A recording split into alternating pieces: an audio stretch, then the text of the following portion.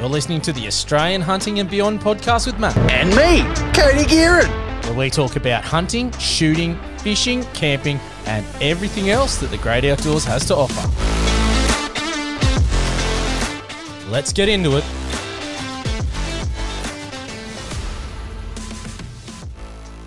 G'day and welcome to another episode of Hunting Connection Podcast. Today we have a great guest and a great follow-up episode to Australian Hunting and Beyond podcast with Matt. So if you're coming over from listening to the first episode, welcome to the second. If you haven't listened to the first episode, jump over to Australian Hunting and Beyond podcast, listen to that episode, and then welcome back. Matt, how you going? Man, I'm good. It's been a whole minute since we spoke last, but I'm keen. Let's get into it. So let's jump straight into it. Where are you from for listeners who haven't listened to your podcast? Mate, I'm in a fantastic spot for hunting, and by that I'm being super sarcastic. I'm in Sydney. So it's very, I guess I've always grown up here, so it's a bit of an issue in the connections to be able to hunt, especially I don't come from a range of hunters. So I've moved out currently and live in Camden. So it's a bit better because we're a bit more farm and a bit rural, but I've always just grown up in suburbia in Sydney. And yeah, it's been a learning curve. I much more enjoy being out in the bush and being out country than I do in a city, that's for sure. Yeah, that's it. I definitely know the feeling being in Adelaide here. I'm a bit closer to the bush and, my closest property is only, 20 minutes away. So it's pretty good on that aspect. But for people that don't know, what do you do for work, man?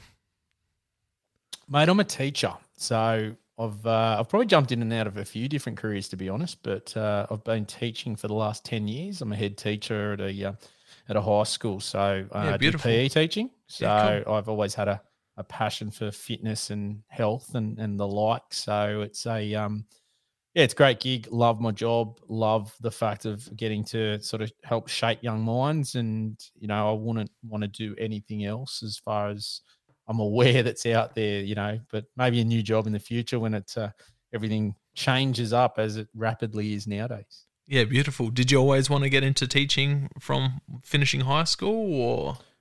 Oh, look, I had two things that I really wanted to chase. One was teaching, being a PE teacher, and the other was going into the army. And so I've been lucky enough to do both, which was fantastic. And yeah, I love teaching. It's just, the holidays are fantastic. I'm not going to lie, but the being able to, go and just every day is different. And PE is such a great subject. It's just you're imparting skills that people are going to use throughout their life, and not putting other teachers down and other subjects. But, I've never used Shakespeare. So, when I sat in those English classes and they were talking to me about that rubbish, it meant nothing. But when I talk about PE teaching and when we going through it with students, it's something that I know the skills, whether it be road safety or whatever, they're going to use every day of their life. And for me, that is such a win, knowing that they're going to be able to do those things. Yeah, I can understand what you mean. My PE teachers were always up there, even though I wasn't the sporty type. I never liked sports. My PE teachers were always up there. Same with like agricultural teacher, home education, so like my cooking teacher and all of that. So all those practical skills, those teachers always stuck with me rather than, English and maths and Well, you use them, don't you? I mean, at the end of the day, if you did ag, you hopefully know how to grow your own produce. If you did home ec, you know how to cook. They're valuable skills that doesn't matter what job you do after school, you're going to be able to just grab them and use them. Yeah, that's it. So let's jump on to where this all started for you. How did you get into hunting and fishing in the outdoors? So my old man is a diehard fisherman. And so we grew up and we had I guess, similar to most Aussies. And I had to laugh because I saw an episode of Bluey talking about going to the caravan park all summer and running around to the lights came on and all that. And it is what my childhood was all about. So we had a caravan that was on site permanently down the south coast and down near Ulladulla. And that pretty much was where we spent nearly 3 months a year. So every school holidays, the Christmas holidays for the whole 6 weeks or 5 weeks, whatever it was. And that was where I guess got the love for being in the outdoors. And I have to credit my old man for that because he, as I said, diehard fisherman, but also a spear fisherman. And he just exposed us to that lifestyle. So, I remember that from the earliest time being, having a rod and reel in my hand or, as soon as I can, I was just hanging to get in the water so I could spearfish and get my own rail gun. And that was such an exciting time for me to be able to do those. And they're memories that I just cherish and go, I want my kids to have that as well. And so I started with fishing and then Beautiful. into spearfishing and better than just getting your own fish and food.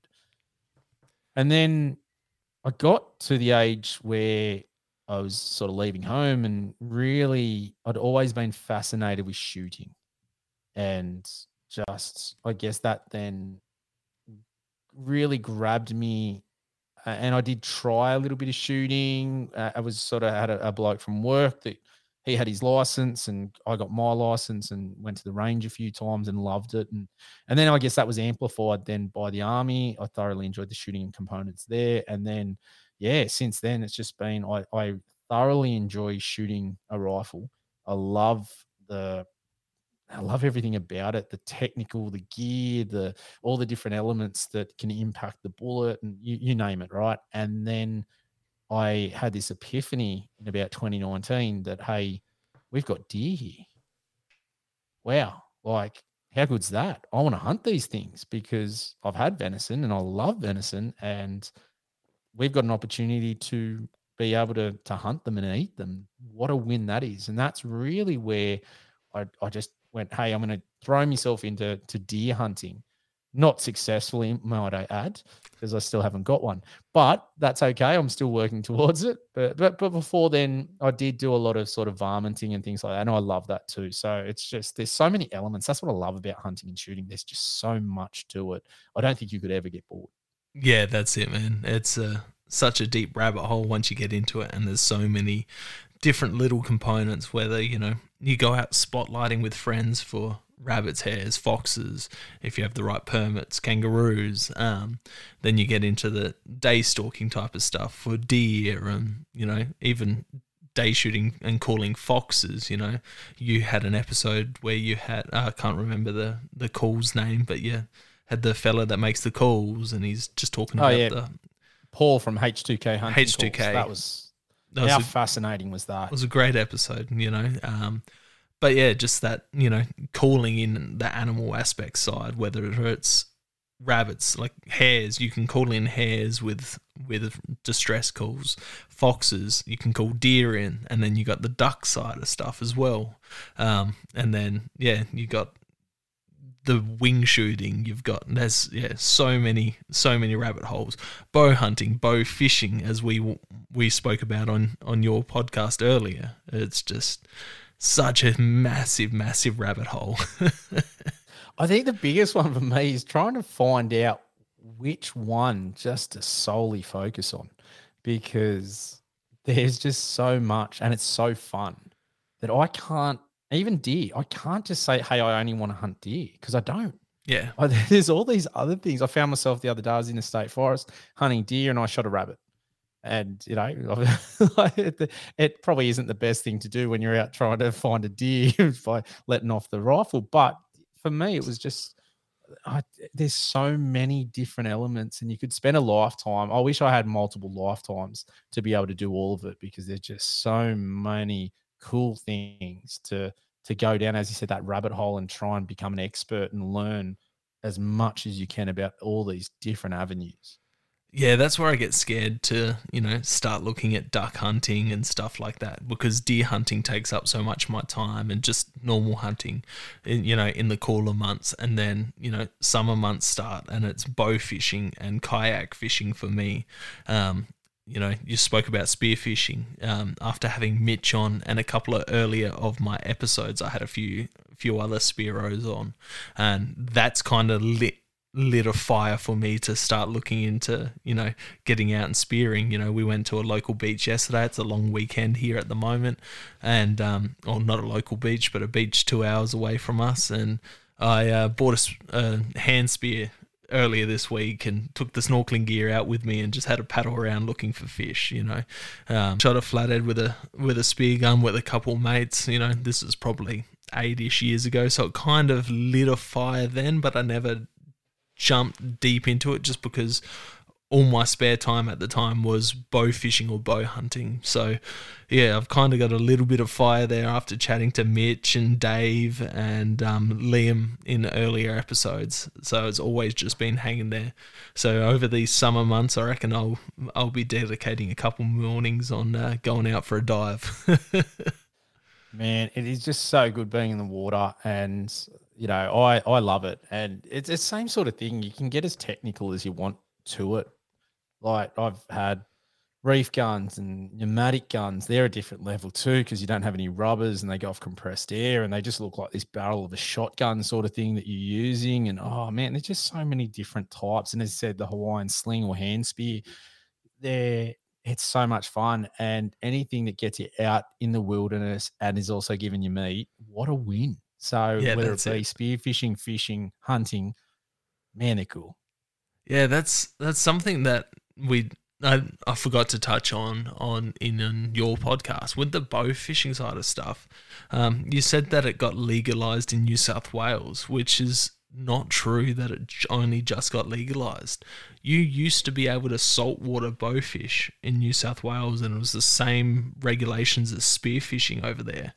But when they brought in the freshwater side, they scrapped the saltwater side, which is absolutely devastating, because you could go out and chase stingrays and sharks and stuff like that. Anything, that you could get in those shallow tidal waters, as long as you're following the spearfishing guidelines, you used to be able to do, but now you're only restricted to carp these days. Okay, when was that? I've never even heard of that, so that's cool to know. So it was up until they brought in the trial period. As soon as they brought in that trial period, they scrapped the saltwater side of things. There you go. Which I had is absolutely no idea. Absolutely devastating. Well, it's funny, isn't it? Like, and this is the thing where sometimes you just don't hear about these things or know about them. Like, I was all over spearfishing for such a long time. I literally had no idea you could hunt with a bow in salt water from a boat, because, geez, that would have been super easy for a lot of the stuff that I did. Could you do it in lakes and estuaries? No, I believe it was whatever the spearfishing rules are in New South Wales was the exact same. Yeah, you can't do it in lakes and estuaries. Yeah. Okay, cool. Good to know, but disappointed we lost that. Like, a lot of things that happen nowadays, I think we seem to be losing ground on a few different hunting elements. Yeah, it seemed like you gained ground, but then as soon as they took away that saltwater side, it sucked. Because, here in South Australia, we can only bow fish freshwater, backwaters for carp. Stingrays, sharks, that's always been a massive bucket list item for myself. And then there's a bloke in New Zealand, Joel. He's been shooting snapper off the rocks with his bow. So he burleys up on the rocks and the snapper come up, and he's been shooting them with his bow. I'm like, oh, that would just be cool. So much fun, especially like places where you can get kingfish and, all the different sharks. Queensland, you can still bow fish saltwater, and same as NT and WA, I'm pretty sure, which is great. But yeah, jumping onto things, gear run through. What type of gear are you taking out on a hunt with you? A rifle, bow? What rifle are you running? What bow are you running? Backpacks, bino harness, all of that type of stuff. Oh, I've got a couple of different rifles, but my go-to at the moment is my Weatherby Vanguard. I've got the Meat Eater edition in 308. So nice rifle. I don't like not having a magazine. So I'm in that, I guess I'm in that moment I'm sitting here going, do I trade it and sell it? Because when I predominantly hunt state forests, as we've spoken about, and when you're going in exclusion zones, etc., you've got to take everything out, and it is a real pain in the backside. When you've got to drop out the sort of floor plate and take out just and then top load, it's a bit annoying. So on the other hand, I've got my Ticker T3X in 243 that I've had Cerakoted and it's got the camo stock. And I love that thing. It's just, if I had to pick between the two different rifles, the Ticker's winning every day of the week.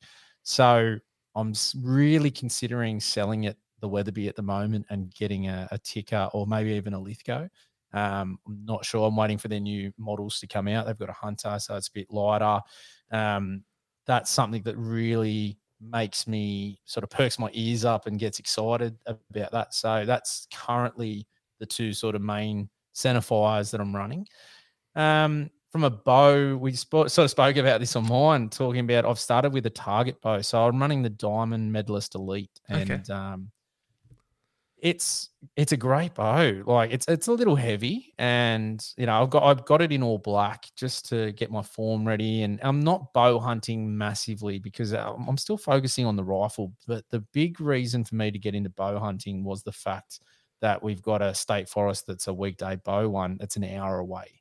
Because other than that, I'm traveling a lot further to get to a decent state forest with the rifle. I've just come back from a hunt, and it's a 4.5 hour journey down to the state forest there. So for me, just having a young family and just having twins, they only just hit the year mark. That was a real tough journey because we don't really have too many support sort of people around us, and my family don't live here in the state and whatnot. So it was all us. So the chances to get out were very, very limited. So that was where I sort of went, I'm going to get into bow hunting. It's something that I've always wanted to do, but I was under no illusions that it was going to be as easy as hunting with the rifle, that's for sure.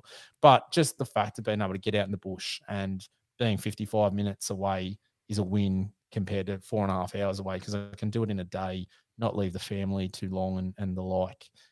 The other gear, what am I running? I'm running my binos. I'm running Vortex. I love the Crossfires that I've got. They are such good gear in a Hunter's Element bino harness. Beautiful. Thoroughly like that. That's great.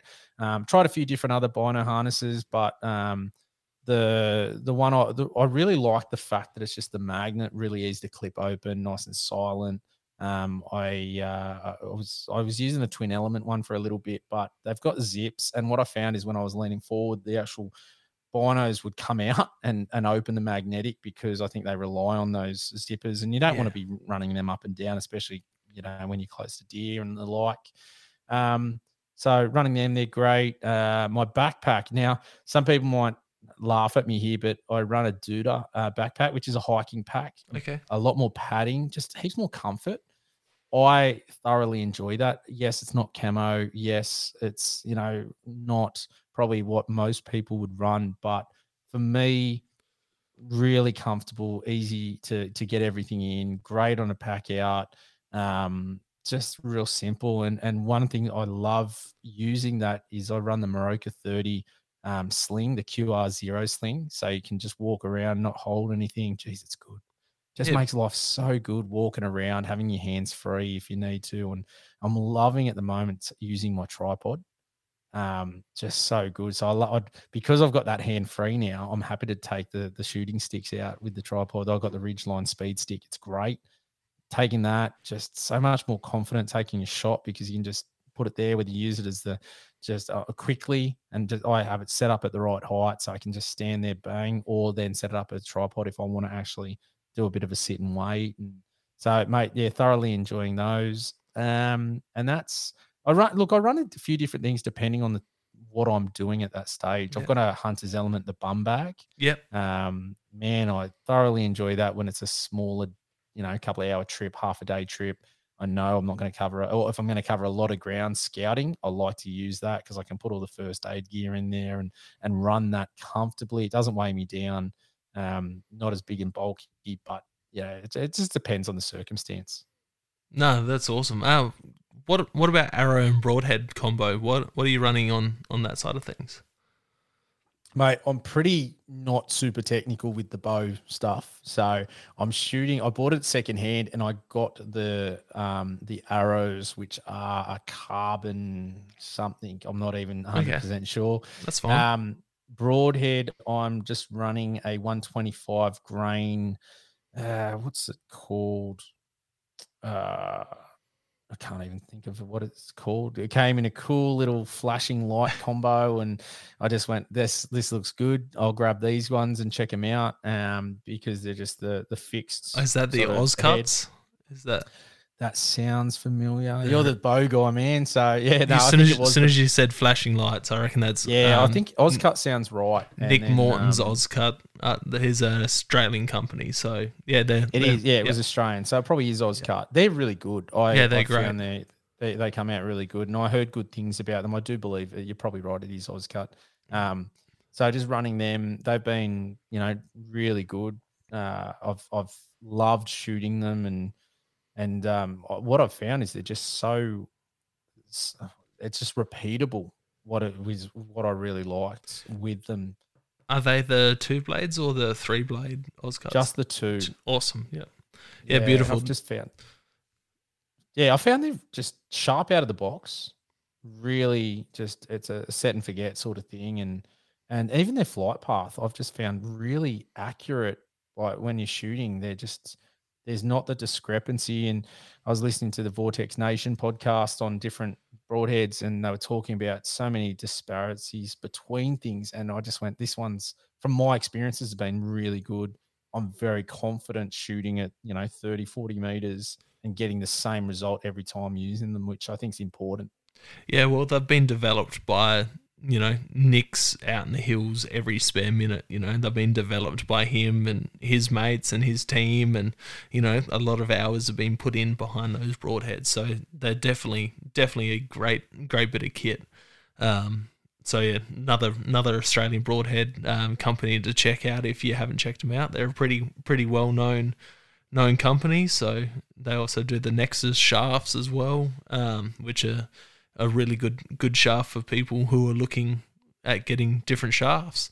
Also, when just jumping back to what you said about having a hiking backpack, that's fine. What people don't realize, you don't need to have the best of hunting gear. You can get in with if you go to Marketplace and get a hiking pack off of there secondhand, and as long as you make the adjustments so it fits you comfortably, that's fine. I've got this funny thing where even my boots, I run Merrells and I run the Moabs, and they're the number one sold hiking boot worldwide. They are just super comfy, and I sometimes have this perception that that's their bread and butter product. So when you're talking about just hiking packs, if that's their speciality and they don't do anything else, I sort of feel that the tech and the research and development and the actual product is going to be fantastic, and the same as the boots. And like, I don't think I'll ever buy anything other than the Merrell Moabs. Like, I love them, and they just last forever, do everything that I want. And I've got multiple pairs, whether it be just a hiking pair or the one that I use just when I go hunting, because it's a bit more leather and a bit protection for snakes. But yeah, that's just been one of my things, is that, it doesn't need to be hunting gear per se. And is it just, I do sometimes have that little bit of a perception, is a hunting company just doing that because it's a space in the market, that they're not throwing a heap of stuff into it? Maybe I'm wrong. I don't know, but that's just a perception I've had. Yeah, so I'm running hiking boots as well. I'm running the Obos. I'm on my second pair of them over the last 7 years, I think. And they've done great. I've ran the cheaper Morels and stuff like that as well. They lasted all right. The thing I've found with, yes, hiking companies cater to the hiking side of stuff, but, when it comes to hiking, they're doing, it's mostly track stuff, they're trails where hunters, we tend to get off trail. We tend to be a bit more rugged and rough on gear. So I tend to find that the stuff that's created for hunters by hunters tends to be a bit tougher, because it's catering to those to those conditions. Yes, it might not be as light as the hunting gear, but it's a bit more rugged for that extra durability when it comes to getting off the track. Yeah, fair call. And look, I wouldn't take my Moabs, the stand ones off. I use not the Adventurers as my go-to for off track, because I find they're just a bit thicker, and I've had no issues, and they've clocked up a lot of Ks out there. So, but I think that's the thing. As long as you're getting stuff that you're confident in the equipment, because I've grabbed equipment both from everybody, and sometimes I just go, I'm not that keen on this, and then you have an issue. So it's when you're happy with the gear and you feel confident and comfortable, I always find that's the biggest win. Yeah, that's the best thing. If you're looking at gear, go find some mates, like catch up with some other hunters and check out what they have.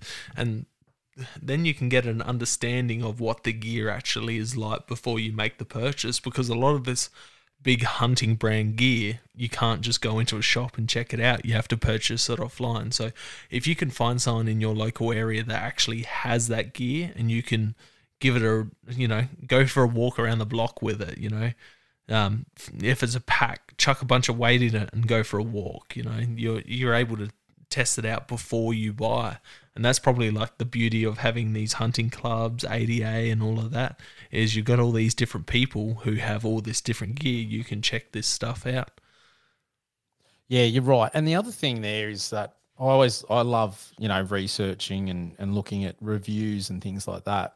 But you've really got to check out if they're sponsored, or there's an influence there, whether subliminally or not, that they're promoting a product that they might not actually 100% feel that way about that product because they have to. Yeah. And that's one thing, like Aussie Reviews and things like that. I love what he does, because he isn't affiliated with anyone, so he gives that genuine product review. And I've seen other people that go talk something up, and I've got the product and gone, I'm not that happy with that product, but they've said it's the best thing since sliced bread. Yeah, but that's the thing, you could think something's amazing, and the next person comes along and it's not going to suit what they want as well. Yeah, so even if they're brand supported, it doesn't always mean that they're just talking it up for the sake of it. They might be really behind it. It's just that it's not that going to cover your needs for what you want or what you're quite looking for as well. So that's another thing. And you might have a product that you're associated with that you actually love too. So again, everything I'm saying with a grain of salt is that it's one of those things that I like to research and go, hey, is this a good bit of gear? And is it a good bit of gear for me? As you're exactly right. It might be great for someone else. And for me, it's just, I don't find it doing the job that it needs to do. Yeah, 100%. If you can, chuck something up on a Facebook page and find, 10 different people that are running it, 8 people might love it, 2 people might hate it, you know what it's like running, you run Fallow Hunters Australia, or no? Fallow Deer Hunters Australia. Yeah. So, you know what it's like when people are asking gear questions on there. Some people get lit up for asking if this is good, and some people say it's absolutely amazing, Well, it's all subjective, isn't it? At the end of the day, something you might rave about and love, and you might not be lying. You might be honestly feeling that way, but it's like, how long is a piece of string? Because everyone has a different opinion on what they like and what they use. And, camo is the perfect example. 100%. There's so many different types, and so many different people rate different things because of different reasons. And, at the end of the day, is it doing the job you want it to do? And are you happy with that product? And that's, as long as you're happy with the product, you can't complain about that. But asking, hey, I do love those Facebook posts when people go, guys, I want some advice. And it's just like, wrong place, because you're going to get 100 different answers. Like, you really need to, as you said, go to maybe a club or jump on YouTube and find people that you respect or like the way of their style about what they're talking about, and hit them up as the go-to source. And also, for people that don't know, that are listening, in your Facebook groups, you've got a little search bar. Click that search bar and just type in what you're looking for first, because the question you're asking has probably been asked before. So there's going to be multiple posts there for you to scroll through and read the answers for before you jump on. That's people seem to be unaware of that little search bar. That one and the other ones when they type F for following, and you just hit the 3 little dots up there and say turn on notifications. You don't have to write F. It gets frustrating. What would be your top beginner tip for someone getting into hunting? Oh, geez. Top beginner tip, research is, I probably am a person that is all about the research before going out and just doing something. And I know a lot of people say, just get out there. But I sometimes think, I don't know about that, because if you're going out into a state forest and you're not competent in using your GPS, it's very easy to get turned around and lost. So for me, researching, making sure you know how to use it, that you practice using it prior to getting out, that's a big one. I'm all about safety and making sure people are safe before they do anything. At the end of the day, no one wants to die for a deer. Like, as much as I love hunting, I don't want to die for hunting. Yeah, maybe there are people out there that want to do that, but that's definitely not me. So for that beginning, things can go wrong very quickly. So my first one would be competent and confident in first aid and doing it for yourself, because it's very different applying first aid to somebody else than to yourself. So that's one for me. And knowing your equipment back to front, knowing what it does, how it works. Like, I've just got some new tourniquets. They're fantastic, but I don't want to have to use them for the first time when something's gone wrong. I want to practice using them and make sure that you know how. So for me, it's just that learning and applying and researching before. And I'm not saying from the hunting perspective. I'm not talking about go out and, researching what deer prints look like, because that's not a safety issue. I'm talking more about the things to be safe and to make sure you're going to get home so you can do it again. I don't want to see people go out there, have a really bad experience or something that goes wrong, and we might lose a hunter. On a previous podcast, not my current one, is we had a bloke that got rescued, had to get airlifted off a mountain, and that came off the back of just not being up to speed, knowing what to do, and some really basic things that could have been done properly by himself and also the person that was sort of guiding him too. And that, for me, that could have all been avoided.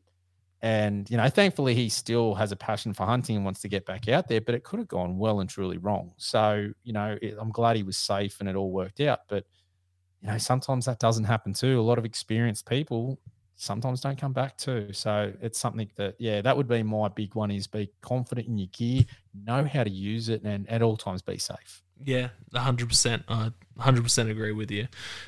These things happen. These stories pop up. There was a girl, I'm not sure if you've seen it, in America, Louisiana. I think she got 16 struck by lightning in a tree stand.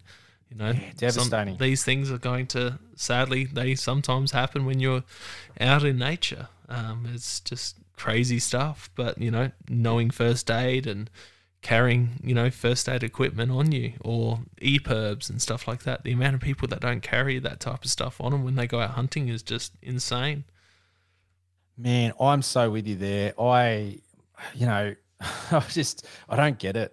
I've got my PLB. It's always attached, right on my bino harness so that I can access that. And the same as the GPS and things. I don't understand.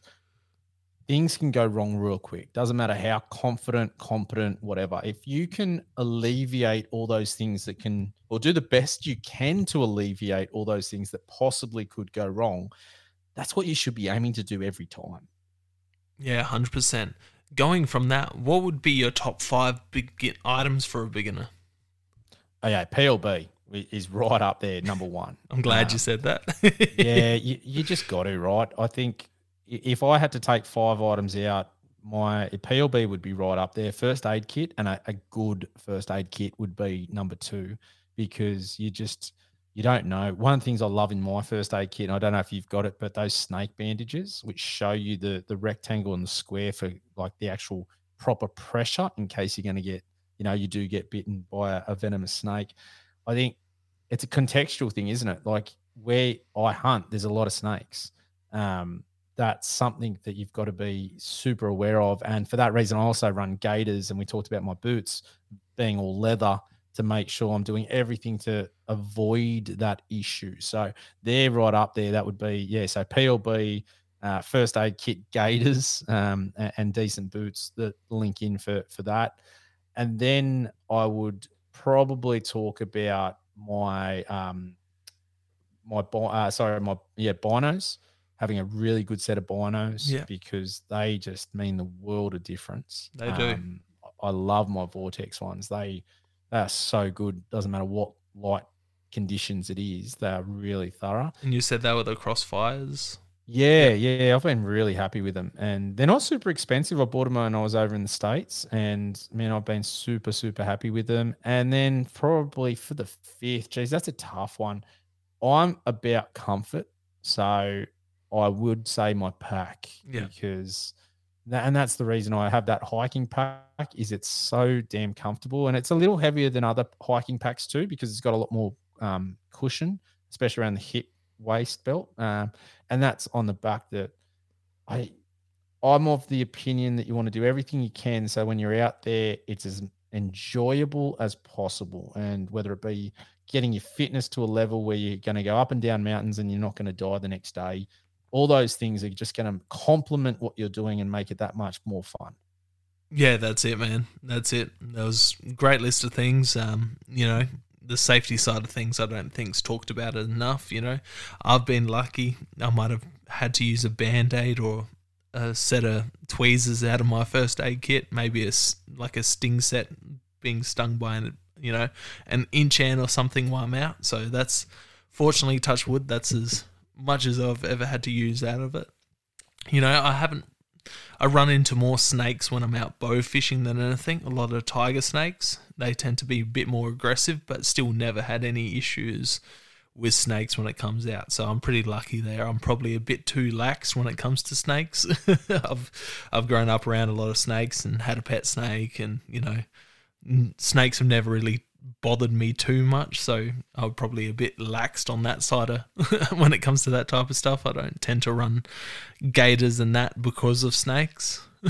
Yeah. I've kept reptiles all my life, practically, not anymore, but I think maybe it's your experiences. I had a mate, I was there, and he got bit by a death adder. Yeah. And that went south very, very quickly. So when you're sort of exposed to that, what can happen and how fast it can happen. That to me was probably where I'm very comfortable with snakes. And for me, I want to take all the precautions possible, because I don't want to be out in the middle of nowhere on my own, have that happen. And then it's all good when you don't need it. Yeah, 100%. Geez, it's, and look, I'd much rather have it and never use it 100%. Need to use it and not have it. That's for sure.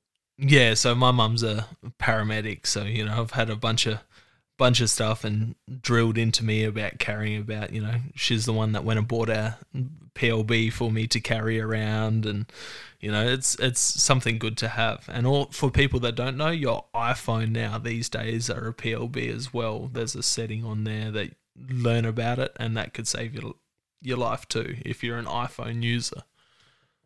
Oh, on that, it's something I've really try and push out there, is so many people think 112 is the gift of, that you're going to get it. 112 only works if you have phone reception, and it doesn't matter what company or telco has this tower around. And that's a big one. A lot of people think, it doesn't matter, just hit 112 and you'll be fine. Not the case. So it's one of those things that people, tech's never been better. There's Zoleo now that you can just connect and use your phone as a PLB, and it's really fantastic to see all these different things that are just making it safer, because it doesn't take long for something to go wrong. So it's, please, as all listeners, I really encourage everyone, make sure you're doing everything possible to be as safe as possible. Sorry, I might be ignorant there, but what's 112? I haven't heard that before. Okay, so you've got, when you hit 000 on your phone, yep, it will call as long as you've got cell phone reception. So 112 does the same thing, but if I'm with, say, Vodafone, and Vodafone, I've got no reception, but a Telstra person would have reception. 112 will just bounce off the Telstra tower, and you'll be able to make that phone call to emergency services. The problem with it is if no tower is there, whether it be Telstra, Vodafone, Optus, whatever it might be, if nothing is there in the area, then your phone ain't working. So yeah. So to know that. this new iPhone update for the emergency service thing, the SOS, I think that runs off of satellites from as far as I'm. So as long as you're in an area where you can. Has that kicked in? I heard Apple worked something out with Starlink, and they were going to run off the Starlink satellites. I think it's kicked in the last couple months. It comes. Okay, cool. I haven't really checked it out because I don't need to. I can run my PLB, but I'd read about that because I'd also sort of said, I wonder how that will impact companies like Garmin and the like when you can just do it through your phone. But I've got my InReach and I've got the phone, and all of these things. They can all have their purposes when it comes to it. Yeah, definitely. Bit of a silly question. I'm a bit of a zombie nerd, as my listeners would know. Zombie apocalypse weapon. What are you running? Oh, look, I've got a soft spot for Negan. I think I'll, grab out the baseball bat, put some barbed wire on, and start swinging as a PE teacher. I do fancy myself swinging a bat, so I'd probably run that. Yeah, but beautiful classic Walking Dead reference. So that's always great. I'm more of a Daryl Dixon man myself. The old with the bow, crossbow. Yeah, okay. Love it. What have you forgotten on a hunting trip? Oh, look, I always say I'm going to forget something. I've forgotten slings. I've forgotten the last trip. I only literally got back a couple of days ago. I forgot my bloody guy ropes. So I did, I do fancy myself as a bit of a MacGyver sometimes and just jerry rigging something up. So I was able to still get the tarp up with some rope and play around. But to be honest, I've never forgotten something major. So I always have the bolt, the ammo, the rifle and the like. It's always just been something really small and annoying more than anything, is whether it be, as I said, the sling or some guy ropes for camp, or just little things, to be honest. But I'm pretty, pedantic when it comes to having a list and having things set up and checking over things, and I do that and somehow still manage to forget these minute things. So, but it's never ever stopped me from having to, ruin a hunting trip. If you forget a sling, what's the big deal? You just carry the rifle, so it's not the end of the world. Yeah, that's definitely something a 270 shooter would say. Sorry, I've been looking for an excuse to chuck some of these Cody clips in for a while there. We've had them lined up. If you've listened to Matt's podcast, you would have heard a couple already. We thought it'd be a bit of a laugh to chuck some Cody clips here and there in. You need the number one podcast guest in Australia, don't you? What's the most sketchy / dangerous thing that's happened to you when you've been out, whether it's been hunting or in your early days when you're out spearfishing? Oh, geez, I've had some run-ins with sharks. They're right up there.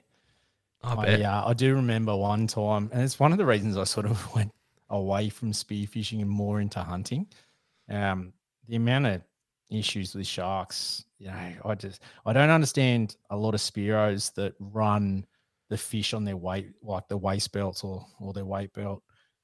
I've always, not always, I shouldn't say that, but I really started doing a lot more diving, running a rope and a float, and then hanging the fish a decent way back from me, because I just had that many times sharks coming up trying to take your fish. And it makes sense. You've got this big hole and there's scales and guts and blood and whatnot coming out, and then you're putting it on yourself is not probably a great idea. Yeah. So I started running that, but the amount of times having that buoy and rope connected to my spear gun, and I'd just be, swimming along and it would just get yanked, and take me back. I couldn't tell you how many times. So that's an issue. The other time, probably a four-wheel driving one, to be honest. We were out in Kangaroo Valley doing some four-wheel driving in a mate when I was, probably 19, I'd say.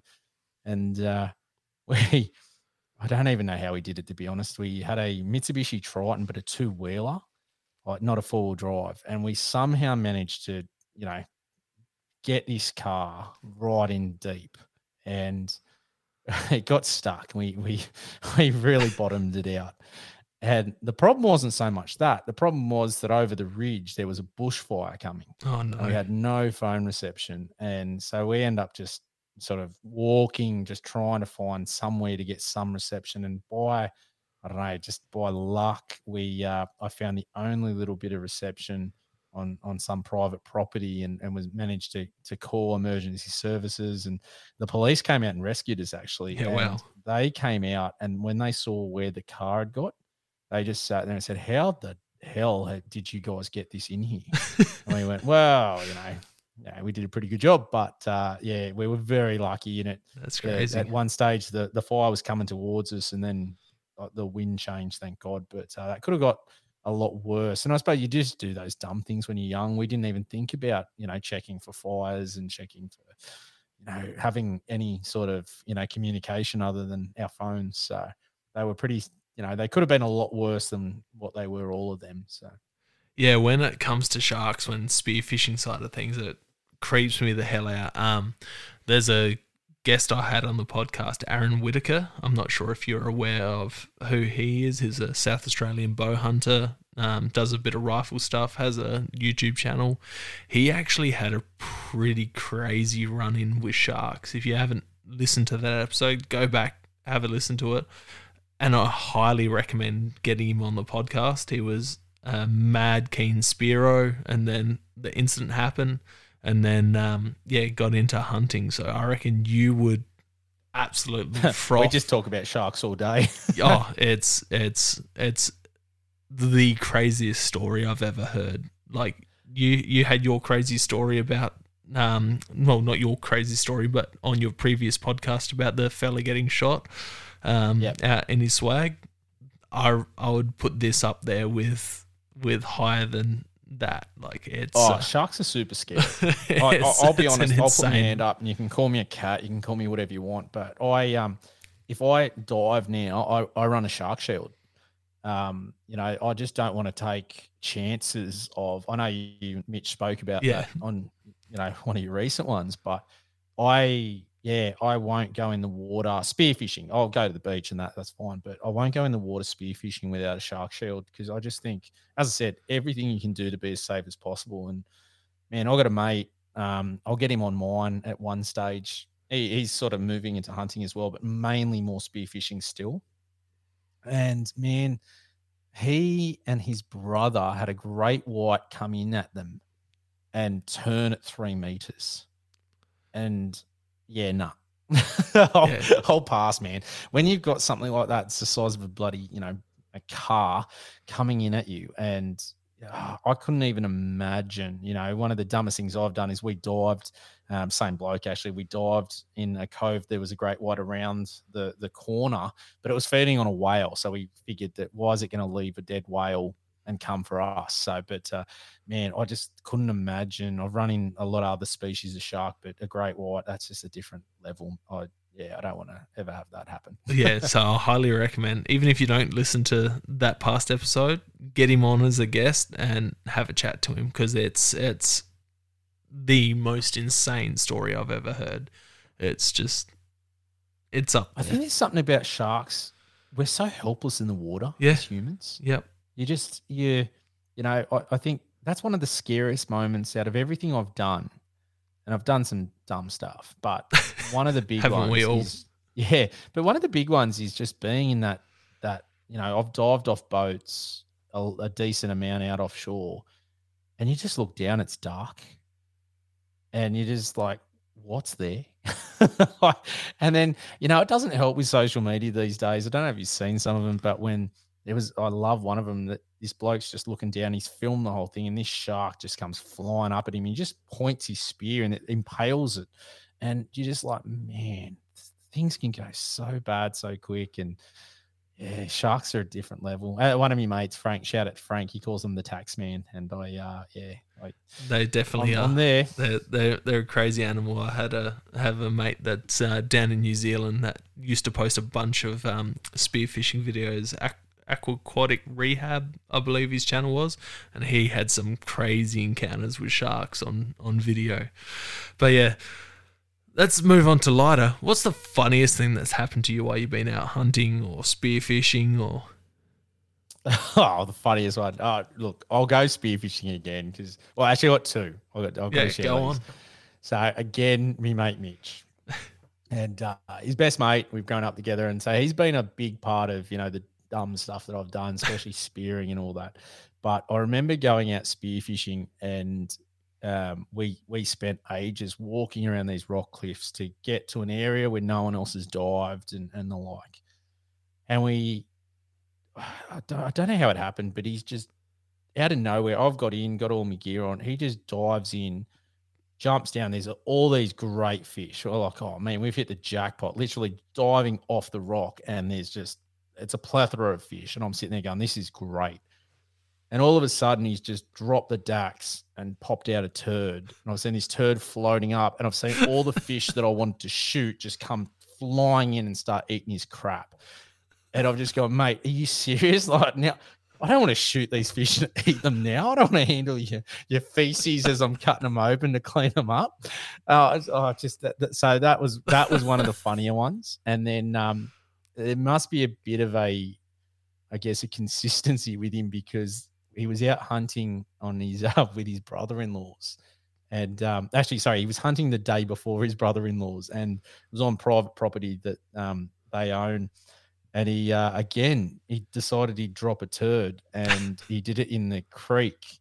And I remember him ringing me up just giggling, and I go, what's funny? He goes, well, yesterday I did this turd in this creek. And then his two brother-in-laws were out hunting, and one of them they're both in the creek area, and they're like, oh, look at this. And he thought it was an eel. So he went to grab it, and he's grabbed it and pulled a turd up. We go, oh, it was a turd.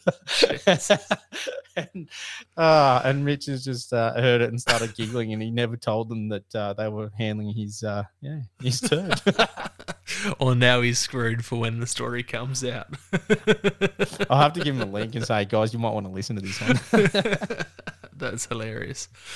What about top 5 dream animals? Like, don't worry about money, all of that stuff. If you could go out and hunt 5 animals anywhere in the world, what would they be? Where would they be? I've had a really big, cultural influence from North America.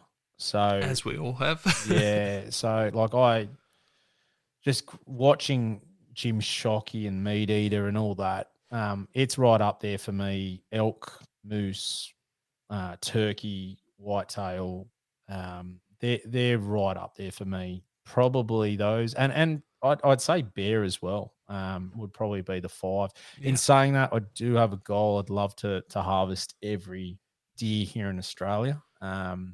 That's sort of I think a more realistic goal because going overseas isn't cheap. So That's probably where I'm at. But yeah, if money wasn't an object, there's such an allure to hearing elk call and turkey calls. That's just it really fascinates me, and I want to get out there and hear it. That's a big one for me. Yeah, 100%.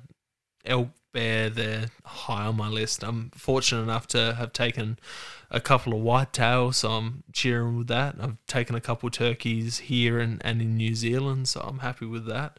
Australia's I heard the New Zealand ones don't gobble though. I think they do, but just not to the same extent. Not to the same extent. There's just too many of them. There's a fella I know over there. He did some pest control for a farmer, and they shot 800 turkeys in like 24 hours. Whoa! Like there's a lot of them over there. Yeah. Because they got no predators, so they're not dealing with all the same stuff that they're dealing with in the States. Which that I don't know if that would fascinate me as much going to New Zealand without the calling and the gobbling and the striking. That really just it gets me excited. Anything like that, it's just another element to hunting. Like, I mean, there's already so many elements to hunting, but that's another one that it fascinates me. And I'd love to, even if I wasn't pulling the trigger, just going out with someone like, Jason Phelps from Phelps Game Calls and hearing him do it and go through it. Geez, that'd be fascinating. Yeah, that's it. You would love Seeker deer then. Like, I highly recommend going, if you ever get the chance to go hunt Seeker in New Zealand. They're just amazing. Like, mate, one of my goals, I heard fallow croaking this year for the first Yeah. time, and it was just amazing. I love hunting and I'm hooked anyway, but that just, I came home and just said to the wife, all right, this school holidays in April, I'm out. Don't bother. Don't expect me to do anything, because this is just, that was an unbelievable experience. And, the next one's reds. I've never heard, like, you see it on YouTube, but I want to be there. And even if I don't harvest something, that's cool. I can appreciate not taking an animal. I'd like to obviously, but just getting to hear them or hear the valley erupting with roars would be just sensational for me. Fallow's amazing. Reds just cut through you. Seeker just, touch everything inside of you. It's just that next level. They're a cross between like red and elk. It's just absolutely nuts. So good. But speaking on the food aspect side of stuff, what is your favorite thing to cook with hunted, caught food? Oh, that's a tricky one. Fish-wise, I love seafood. It's I'm very partial to abalone, lobster, prawns. And I think probably they resonate with me a little bit more than the hunting side, because I haven't done that as much, and I haven't been able to, yes, I've been very lucky. A few people have flicked us some venison and things like that. But there's an attachment there for me of going prawning with my family and just walking through the water with the torch and, scooping them up and then going back and boiling them and doing that whole process. Yeah. And when I do eat those things, it takes me back to those memories with family. And it's one thing I really wish my father and mother and brother would be into hunting, and they're not. So, but they are into the fishing and the spear fishing. So that takes me back to all those great memories as a kid. So for me, it would be pretty simple, just the seafood elements. And I am very big on a Mornay, lobster Mornay. I love putting out traps and, actually, again, here's another story for you. But I remember diving for lobsters and we put out the lobster traps, and it was with Mitch, my mate again. He's a bad influence, let's make that clear. And we were down the south coast and we looked out and it was pretty big seas. And he's like, oh, it doesn't matter, we'll get him in. And I remember just being there and holding this big ass lobster pot, which heavy as hell. And we'd hooked it up and we used ham bones and things like that. And I was crouching behind this sort of rock that gave me a little bit of protection, and it was just getting banged and like from the waves. And we ended up getting out, but it was that bad. It was either I was going to drown or I had to just drop the pot. So we ended up losing the lobster pot. But, oh, no. And then it was that bad. We had to swim to shore and come through the beach rather than on the rocks. It was that bad. And crazy. But we were only down there for 2 or 3 days. So we needed to try and get them out because we were just desperate to get some lobsters. But man, yeah, any of that seafood is probably the big reason. I'm hoping that might shift a bit now that I start, getting into hunting and harvesting animals myself. That is a good feeling as well. Taking a few goats and eating them and whatnot has been exciting, but there isn't the memories attached to them just yet. Yeah. Oh, it's definitely more amazing when you take it yourself. You come to realize that pretty soon, but you also just appreciate, just how fine venison is, and especially when you've got the seafood aspect, when you can add it to it and you have your homemade surf and turf, venison steaks and calamari and, in your case where you can go chase prawns, like if you get some caught prawns with nice garlic sauce on some venison steaks, it's just amazing. Well, I mean, I think the best thing about hunting and one of the things that allured me to chasing like deer and things like that's the payoff Yeah, because there is so much meat. Like when you go spearfishing, you might take a couple of fish, but like that's not supplying your fish for the next 3 months, is it? Where you exactly. knock a deer over and you've got that long term, amount of meat available to you. So that's a win in that sense. Yeah, you're like at the moment I make bone broth out of, all the bones that I can. So then I use that for the cooking side of things as well, or just drinking it warm. Like it's wicked to drink like that.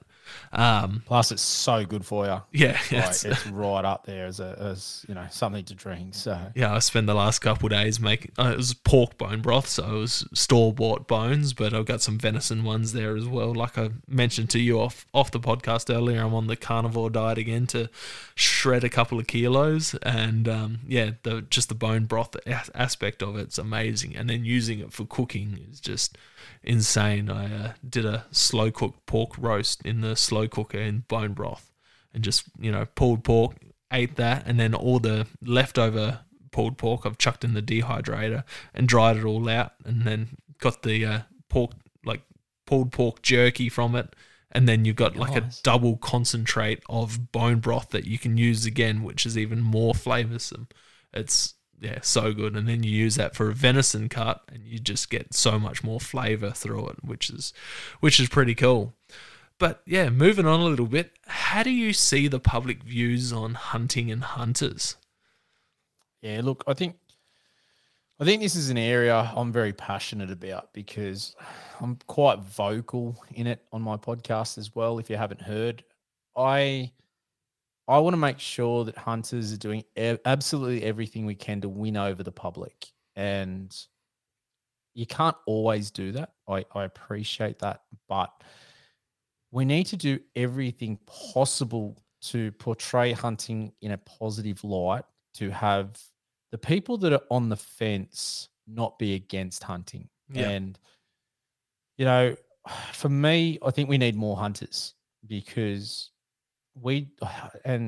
hunters might not like that I say this, but we do a really poor job of advocating for hunting and standing up for our hunting rights. We do. And it doesn't matter what you look at, whether it be what just happened in Victoria with the duck ban, or the proposed duck ban, I should say. But 5,000 submissions is not many when you've got so many licenses. Just forget anything else. When you talk about us not doing a great job as hunters, standing up and making it well known our contribution, whether it be to conservation, whether it be to the economy, from a financial perspective. There are so many elements. I just don't think we do a great job of portraying that to the public. Now, you could argue that that's because of the media and they don't want to cover that, or mainstream media anyway. And then it comes down to hunters trying to do it to as many people as possible.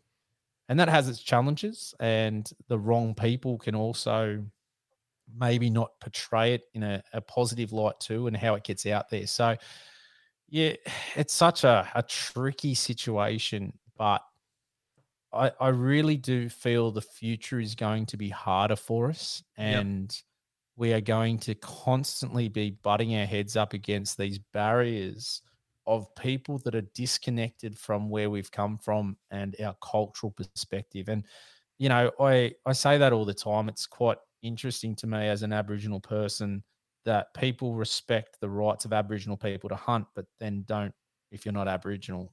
Now we all, we all came from, our ancestors who at some stage hunted for us to be here. Yeah. So the argument to me is just so flawed in why, some people should be able to hunt and some shouldn't, and all that. But yeah, I really think that's going to be our biggest barrier. And it's something that I want to be vocal and advocate for, because I want my kids to have the opportunity to do it if they choose to. If they don't, that's up to them. But I'd hate to get to a position where they didn't even get the choice. And I can see that on the horizon. I mean, better than anyone what's going on down there in SA. Yeah. So, with the ban on bow hunting and just some ridiculous stuff that I don't understand it. And it's something that I think we as a collective need to address. And, I know you do a lot of work with Firearms Owners United, and I've loved what they're doing with the suppressors, trying to get that done. But I I just think that's a hill that I don't know if we'll ever get that one. I It makes me disappointed that other countries call it best practice, and yet we can't even get it heard here. And yeah, it's such a tricky situation that we face. And yeah, I don't know. I don't know the way forward. It makes me very nervous, to be honest. Yeah, surprisingly, we've had some good things that have come out of that I think Dan's been running that campaign for the last 2 years every September. And we've, getting some decent replies from politicians and police ministers and stuff like that, which is quite good. There's some stuff going on behind the scenes, which hopefully we get some nice stuff to come out of it. But yeah, so how would you change the public views on hunting and hunters? What would you personally do if you could? Oh, look, if I had a magic wand, I'd probably, and people aren't going to like this. Maybe I shouldn't say this, so they might never listen to my podcast again. I'd probably really have a look at our hunting organizations and bodies and how many we have. Yep. Because I feel we have a hell of a lot for such a small representation. Sorry, how do I say that?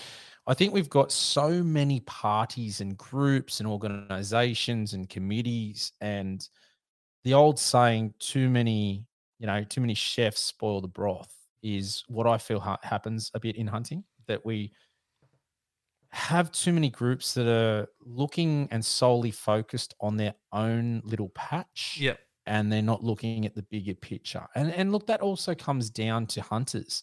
I honestly do see so many hunters that, I don't care about bow hunting because I shoot with a rifle. I don't care about duck hunting because I hunt deer. That's not everybody. Let's make that clear. But for me, that, I guess, disparity between people and not being a united front is something that needs to be addressed amongst hunters.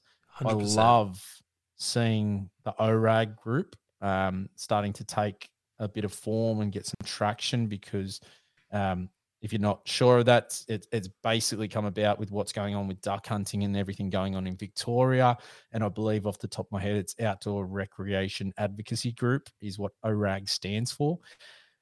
That excites me, because I've called for it for a while, saying that we need to combine hunting with fishing, with spearfishing, with four-wheel drivers, with campers, with hikers, with rock climbers, because we all have this appreciation of the outdoors. And as a solid, if we can solidify everybody, if we can bring everybody together, then we're a force to be reckoned with. Now, this is the 100%. Problem I see in hunting, where you've got all these little groups and not a big group, and whether you like it or not, people don't like the SSAA, and but they have probably the most money out of every group, and there's so many conflicting groups and fighting amongst ourselves that the big picture is being lost a little. And that's my interpretation, and that's what I feel. So if I had a magic wand, I would say somehow working on bringing everybody together, uniting all fronts, so that we can really put our best foot forward, and then start to use some of this funding and money to do what Meat Eater's done. Like, the platform's there. It's really clear. Renella's done such a great job in being able to portray it to the general public, and whether it be his cooking, taking everybody on the whole journey and not focusing just on the trophy side, utilizing the meat. That is how we win people over. And I know some people might not like me saying that the trophy element is sort of like the black sheep of the family, but it is. Unfortunately, 100%. You're really going to struggle to get people that are non-hunters to appreciate the trophy hunting side. So we need to promote the rest of it. Now, trophy hunters, a lot of trophy hunters I know use the meat. So it's not just about the trophy, but when in the public perception, they just hear trophy hunting, you're just going out to kill the animal to stick on a wall. Yeah. That's a bad light. And whether you agree or don't agree, as a hunter, we've got to take a step back and go, what is the public's perception? Because there is the issue that we're going to face from people that don't know hunting and what they know about it, or their perception of it.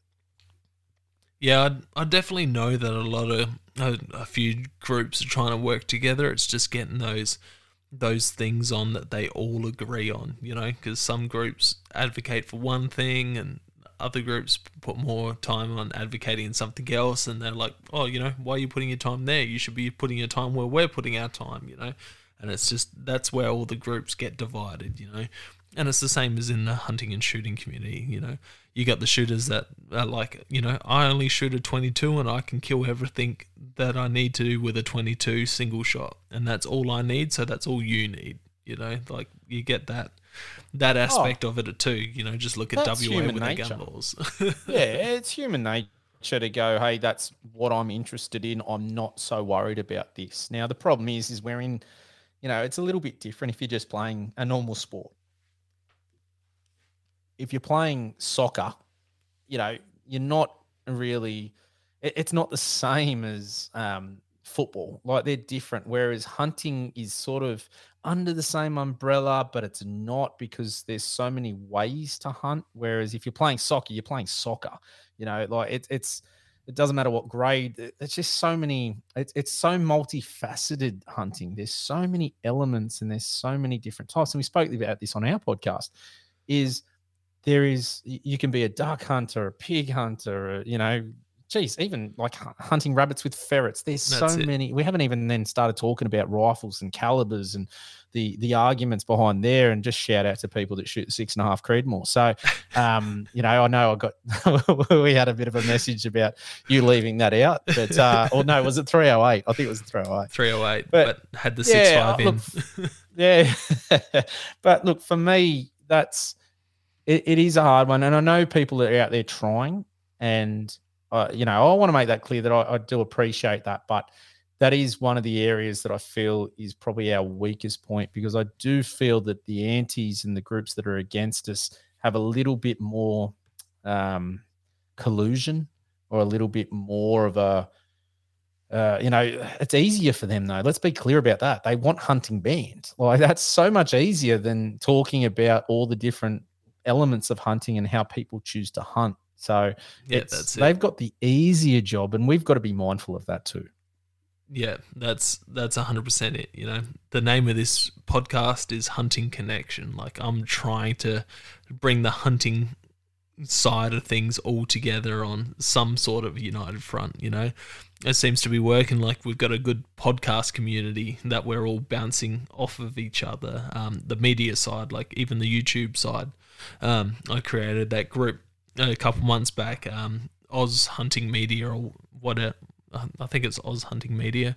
But yeah, just trying to connect like us podcasters and YouTubers and just all that together, so we're on some type of united front and easier to find each other and communicate and, work together more, Like, I was discussing with you and Lawson the other day, separately, but, how cool would it be to have just a big podcast episode where it's all of us there chatting, a big round table of podcasters just chatting about all these issues. It'd be freaking hard to do unless you weren't in the same room, but it would be absolutely epic.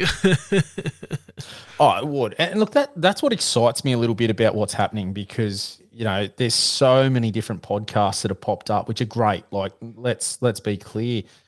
Whether you got Lawson with his Baling, Scaling Barbecue, the Hunters Campfire, they're three top blokes. You've got Australian Hunting Backcountry, I love, Becoming a Bow Hunter, what Luke's doing, Hunting Republic podcasts, Send It Mate podcast, yours, Send It Mate. Like, there's so many, and I feel that people are doing such a good job in their space of it. And shout out to all of them. I think it's fantastic. Keep doing what you're doing, because 100%.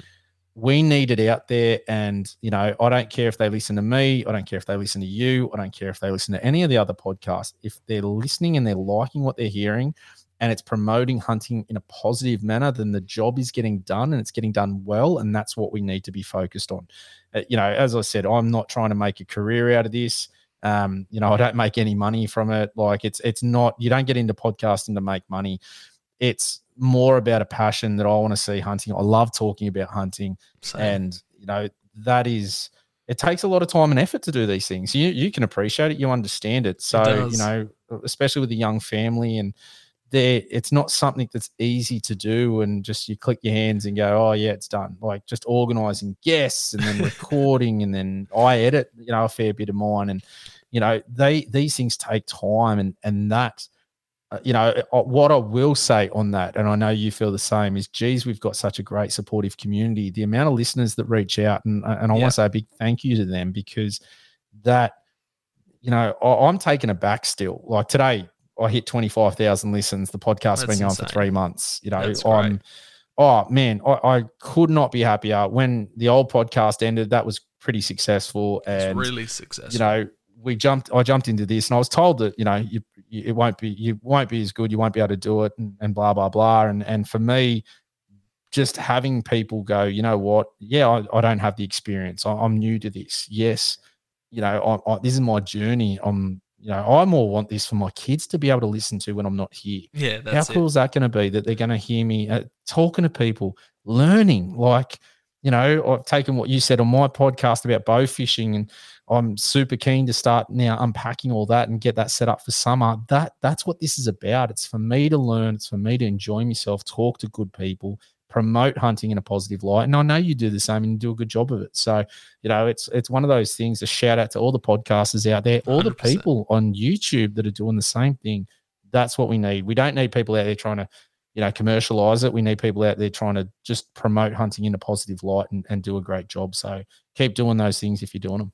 Oh, man, I 100% agree with you. Look, I would love to be able to make a living off of doing this, because I'd be able to bring out more episodes. They're not Rogan. That's the problem. Yeah, I know.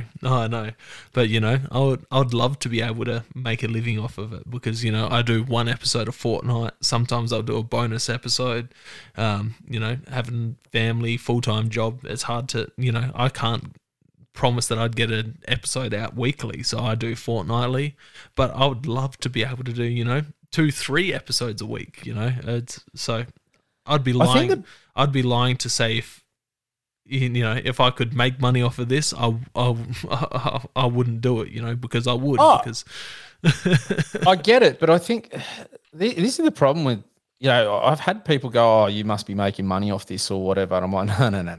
Like it's the Australian market is just not big enough to do it. That's the problem. Not. Like you've got to think context, right? And you go, okay, even in America, I think they have 10% that hunt. Yeah, but that 10% is a big difference, because they've got 365 million people. So there's 36.5 million people. Yeah, that's more than our whole population. Yeah. Now, we are definitely not everyone in Australia is not hunters. So then all of a sudden you've got such a small market share and things like that. So I don't think it's ever going to be a viable industry like that. So the people that are out there doing these things, it's not realistically there to make money, or it's just not. They must win the lotto and then say, hey, I've got heaps of time to kick it and just do this. But it's one of those things. But that's it. We can dream.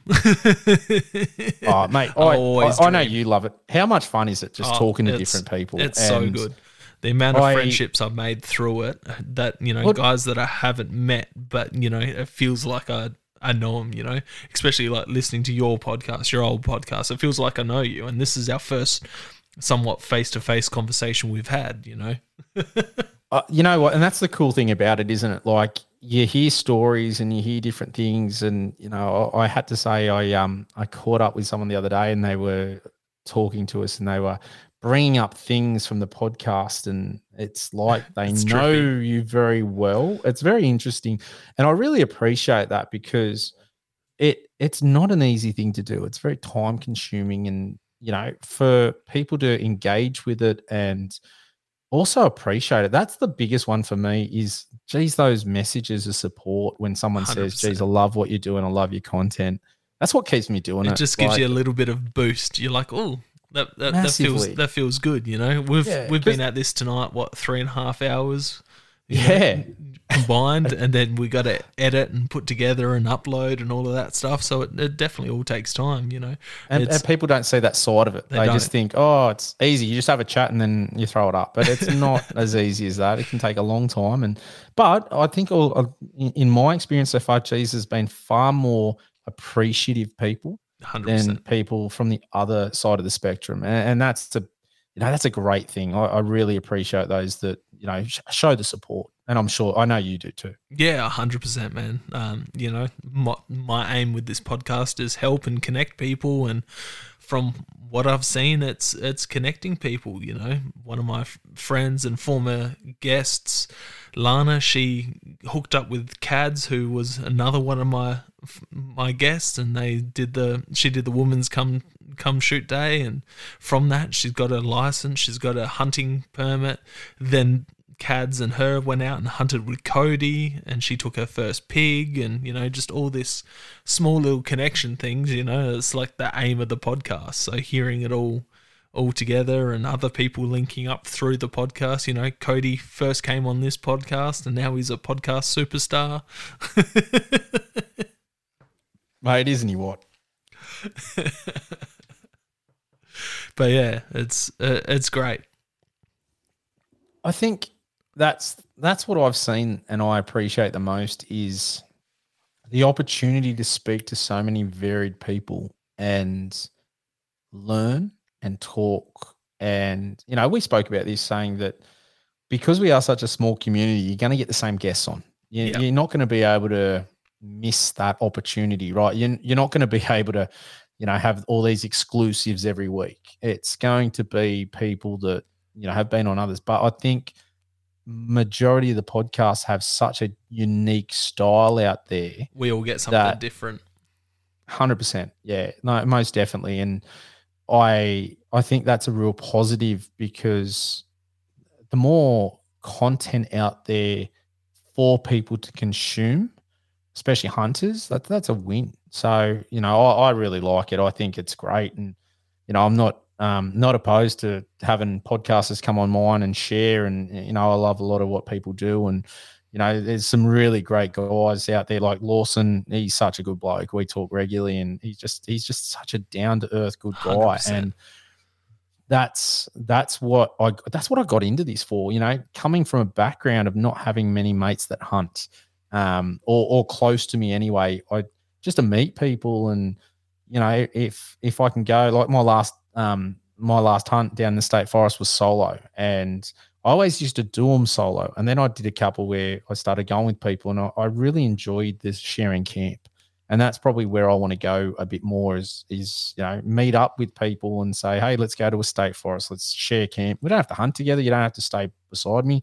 I prefer actually hunting on my own, but coming back at the end of the day and having a chat, what happened. And that just adds another layer to the experience for me. And I've met some really good people for that. So, I have to be very appreciative of the good people that I've met so far. There's a camaraderie that comes with hunting and sharing hunting camps. Like the people that I've made friends through hunting and shared insane hunting experiences with are people that are going to be in my life for a lifetime, because, people that don't hunt don't understand these like highs and lows of emotions. You're out there, you might be sitting there and you're just laughing your head off. You don't care if you scare a deer away or anything. You're just joking around and laughing. Like, you're having such a good time just being out there in nature with a mate. Like, it's crazy. I love camping and I love bushwalking, and, I'm not a super successful hunter, and to be honest, I don't care. Like, for me, it's always been about the experiences and the places you get to go. And, I just spent a couple of days climbing up and down mountains in the snowies that was just sensational. And, climbing up 300 meters and getting to the top, just gassed and just going, bloody hell, that was a steep climb. I know that feeling. And feeling that sense of accomplishment, looking at that view there, I'd do that without a rifle. then getting the chance to do it and have that extra element of a challenge of hunting something too. And there's just so many positive things about it. Like I got back and checked some trail cameras and, saw some awesome photos and just got super excited to get back out there again. And that it's, I understand why fish chase lures, because I'm doing the exact same thing, like it's just like, damn, I want to get out there again. And it's just on my mind constantly. And I know that feeling. I take these photos and I'm very partial to a selfie on top of a mountain because it's a breathtaking view. And I feel this sense of accomplishment or ease or, I reflected last time out there, just walking through the bush, just hearing nature and not hearing anything else, and just reflecting like, I wouldn't want to be anywhere else to relax and enjoy myself. I can't wait till I harvest, a deer and get that meat. But the reality is, I wouldn't even change it. Like, I'm not sitting there going, damn it, I didn't get a deer. What a terrible trip. I came back to the wife and said, oh man, I had such a great time. That will be an added bonus. But for me, that's been the allure to this whole thing, and why I chase what I'm chasing is just that time in the bush. And geez, it's good. And there's so many people that don't get that nowadays. It's becoming more rare for people to get out in the bush and find spots that other people haven't. And especially in a state forest where I hunt, it's not like going for a coastal walk in a national park where there's a track. It's something so different. Yeah, 100%. And that's something that, chatting to workmates, like they'll be like, oh, you went hunting on weekend. Did you get anything? It's like, no, I didn't. And they're like, oh, that must suck. And I was like, no, it doesn't. If I went out by myself, I spent great time alone, I got to reset. If I went out with mates, I had a good time and we were laughing and talking shit the whole time. If I went out with the boys, like my kids, I spent quality time with them, It's just about that being out there. Shooting something is an added bonus, like that's just an added bonus. It's what we're out there to do, but, if it happens, it happens. If it doesn't, you were still out there. Good on you. Oh, and I don't know about you, but I come back missing the family. Yeah. I'll spend, this time I had 2 nights away and just, I loved every minute of it, but then I was dying to get back and see my kids and my wife. And, it just makes me, I come back and that whole drive, like it was a 4.5 hour drive. And I was just sitting there just thinking how grateful I am of my wife and, I can get away and how much I miss my kids and how lucky I've got 3 beautiful kids that are healthy. And I've got, we have a house and so many things. And I think it just puts things in perspective. When you're out there in the bush and you're so insignificant, and that's what you are. You're just part of nature, and whether you live or die, it doesn't matter. Nature doesn't care. It's just nature. And when you come back and go, hey, geez, I'm 40 this year. A lot of people don't get to 40. A lot of people haven't been able to achieve what I've achieved, or a lot of people don't have what I have. And I just get so appreciative of it, and it centers me and it grounds me. And that is such a win. And as you said, if you get to harvest animal and you got a food, man, that's a big win on top of that. But you're a winner from doing that anyway. Yeah, 100%. So jumping off that last bit you said, what is hunting to you? Hunting to me, geez, this is a good one, right?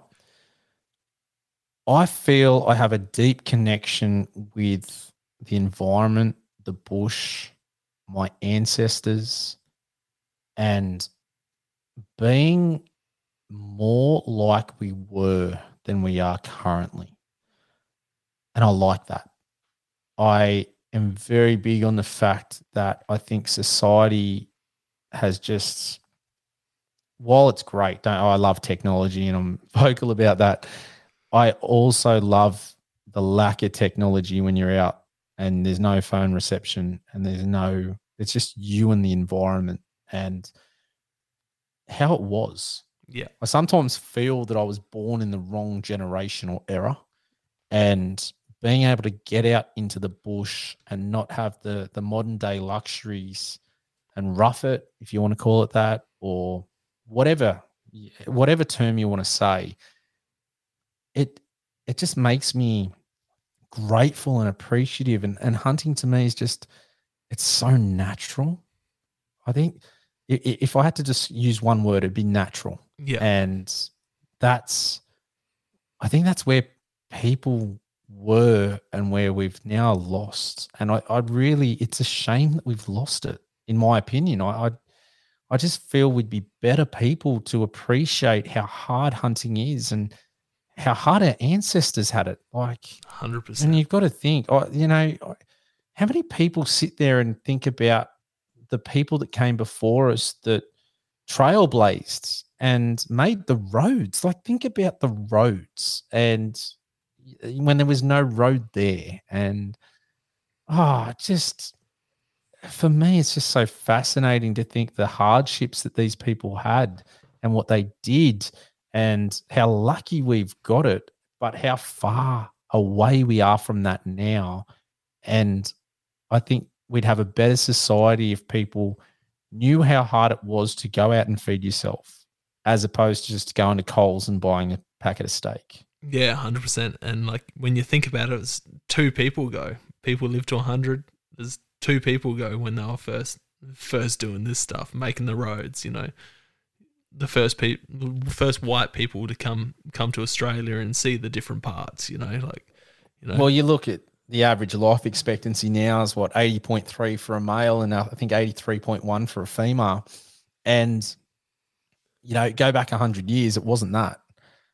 And I think that's also where people appreciated life a little bit more because they didn't have as much of it. Yeah. And it's just so easy nowadays. Like, yeah, It is. no one, okay, let's clarify that that's because we live in Australia and we're a first world country and we can just go down to the supermarket in most places. Let's make that clear as well, because it is harder in more rural, remote settings. But for me, it's just, I think we'd be all better people if we all got to experience that connection with nature and getting back to our roots. And I think people would not have the squabbles and the arguments and, road rage. For me, I sit there and go, people rushing around to get to work. Like, okay, but for our ancestors, they didn't know when their next meal was coming from. They had to go and work for that. Do you think they'd be losing their shit about sitting in traffic for an extra 5 minutes? I don't think they would, personally. I love it. That's extra podcast time. Yeah, true. Sometimes I might be stuck in a good podcast and I'll have to do an extra lap just to finish to what they're saying, Yes, no, the problem with that is when you listen to people like Rogan, and I've been listened to him forever, and they go so long. And you just never want it to, you don't want to get out of the car there. You're sitting there, I was listening to his one the other day on the UFOs, and it went for a good 3+ hours, and it was just super fascinating. And I just was like, thank God I did that 4.5 hour drive, because I had to listen to that in one hit. I've actually started listening again because I was just like, there's so much to it. I need to listen again. But yeah, there's been a couple of those 5-hour episodes that I've had to listen to a couple times just to take stuff in. It's like, he's the podcasting king. 100%. Speaking of podcasts and that, if people have enjoyed what they've heard and they've just gone back and listened to the first episode, part 1 of this, where else can they find you apart from the main podcast platforms? What social media sites can they find you on? Yeah, look, I'm on Twitter, Oz Hunting and Beyond, OZ for Oz, Australian Hunting and Beyond on Facebook, and I'm on X, or previously Twitter, and the same thing, Australian Hunting and Beyond. I do want to get YouTube back up and running. It's one of those things. I'm sort of wanting to do the video podcast. I don't think I'll put the whole episodes up. I'll do sort of snippets to throw up there, like sort of just a question, a segment or whatever. But they're the main ones. It's just an avenue for people to find us. My socials aren't major. I will put that up, put my hand up for that. And it's probably something I need to focus a little bit more on. But as I said, this is a passion for me. It's something I really enjoy, the podcasting element of it and getting to talk about hunting. So yeah, if you like what you're hearing, I'm on all the major podcast things, but jump across and give us a like and a listen. And I'll hope, as my goal is just to keep putting content out there that people enjoy, and hopefully they understand I'm a pretty sort of down to earth bloke and I'm not trying to get famous. I'm just having fun talking about hunting, and that's it. That's a win. And even I know you're the same, and I've had a great time chatting to you. This crossover has been fantastic. It's been in my so opinion. much fun. Oh, I've enjoyed it thoroughly, and we'll probably have to do it again down the track for sure. 100%. We only skim the surface. There's so many more things, and you could just do 5-6 hours talking to someone, but life doesn't permit that unless you're Joe Rogan. Yeah, exactly. We'll need to share a hunting camp sometime. If you're ever in South Australia or thinking about heading to South Australia, even if you headed down with a family, we can hook up and go bow fishing and take the kids fishing, whatever. Mate, sounds like a plan. And likewise, if you're up here in New South Wales, give us a yell. Yeah, will do, man. But yeah, appreciate you coming on and appreciate you having me on your podcast and appreciate everything you do in positive light for the hunting community. Keep up the great work and yeah, keep on keeping on. Mate, exact sentiments are likewise. So, mate, I thoroughly enjoy what you're doing and keep doing what you're doing, because it's and we need more people like yourself out there pushing positive messages and doing a great job. And you can tell listening to your stuff, you're just a down to earth, positive guy, and I love it. So if you, that's what we need. So keep doing it. Speaking of someone that puts a good positive message out for hunters, we'll let him say goodbye. Well, boys, it's been a pleasure. What can I say? We've been to some pretty special places, met some pretty special people. I hope we can catch you all on the next podcast. So, I'm Cody Gearin. Good night, Australia. Cheers for that, Cody. And bye from me and bye from Matt. And thank you all for listening.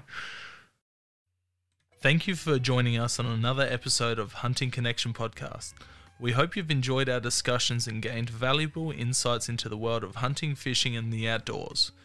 To stay connected with us and never miss out on an update, please be sure to follow us on social media, all at Hunting Connection Podcast. We appreciate your support and would love for you to share the podcast with your friends and family. Don't forget to tag us in your hunting photos on social media and let us know about your experiences.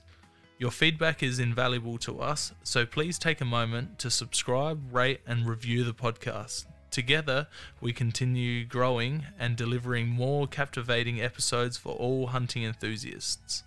Stay connected, stay informed, and keep pursuing your passion for the hunt. Until next time, happy hunting.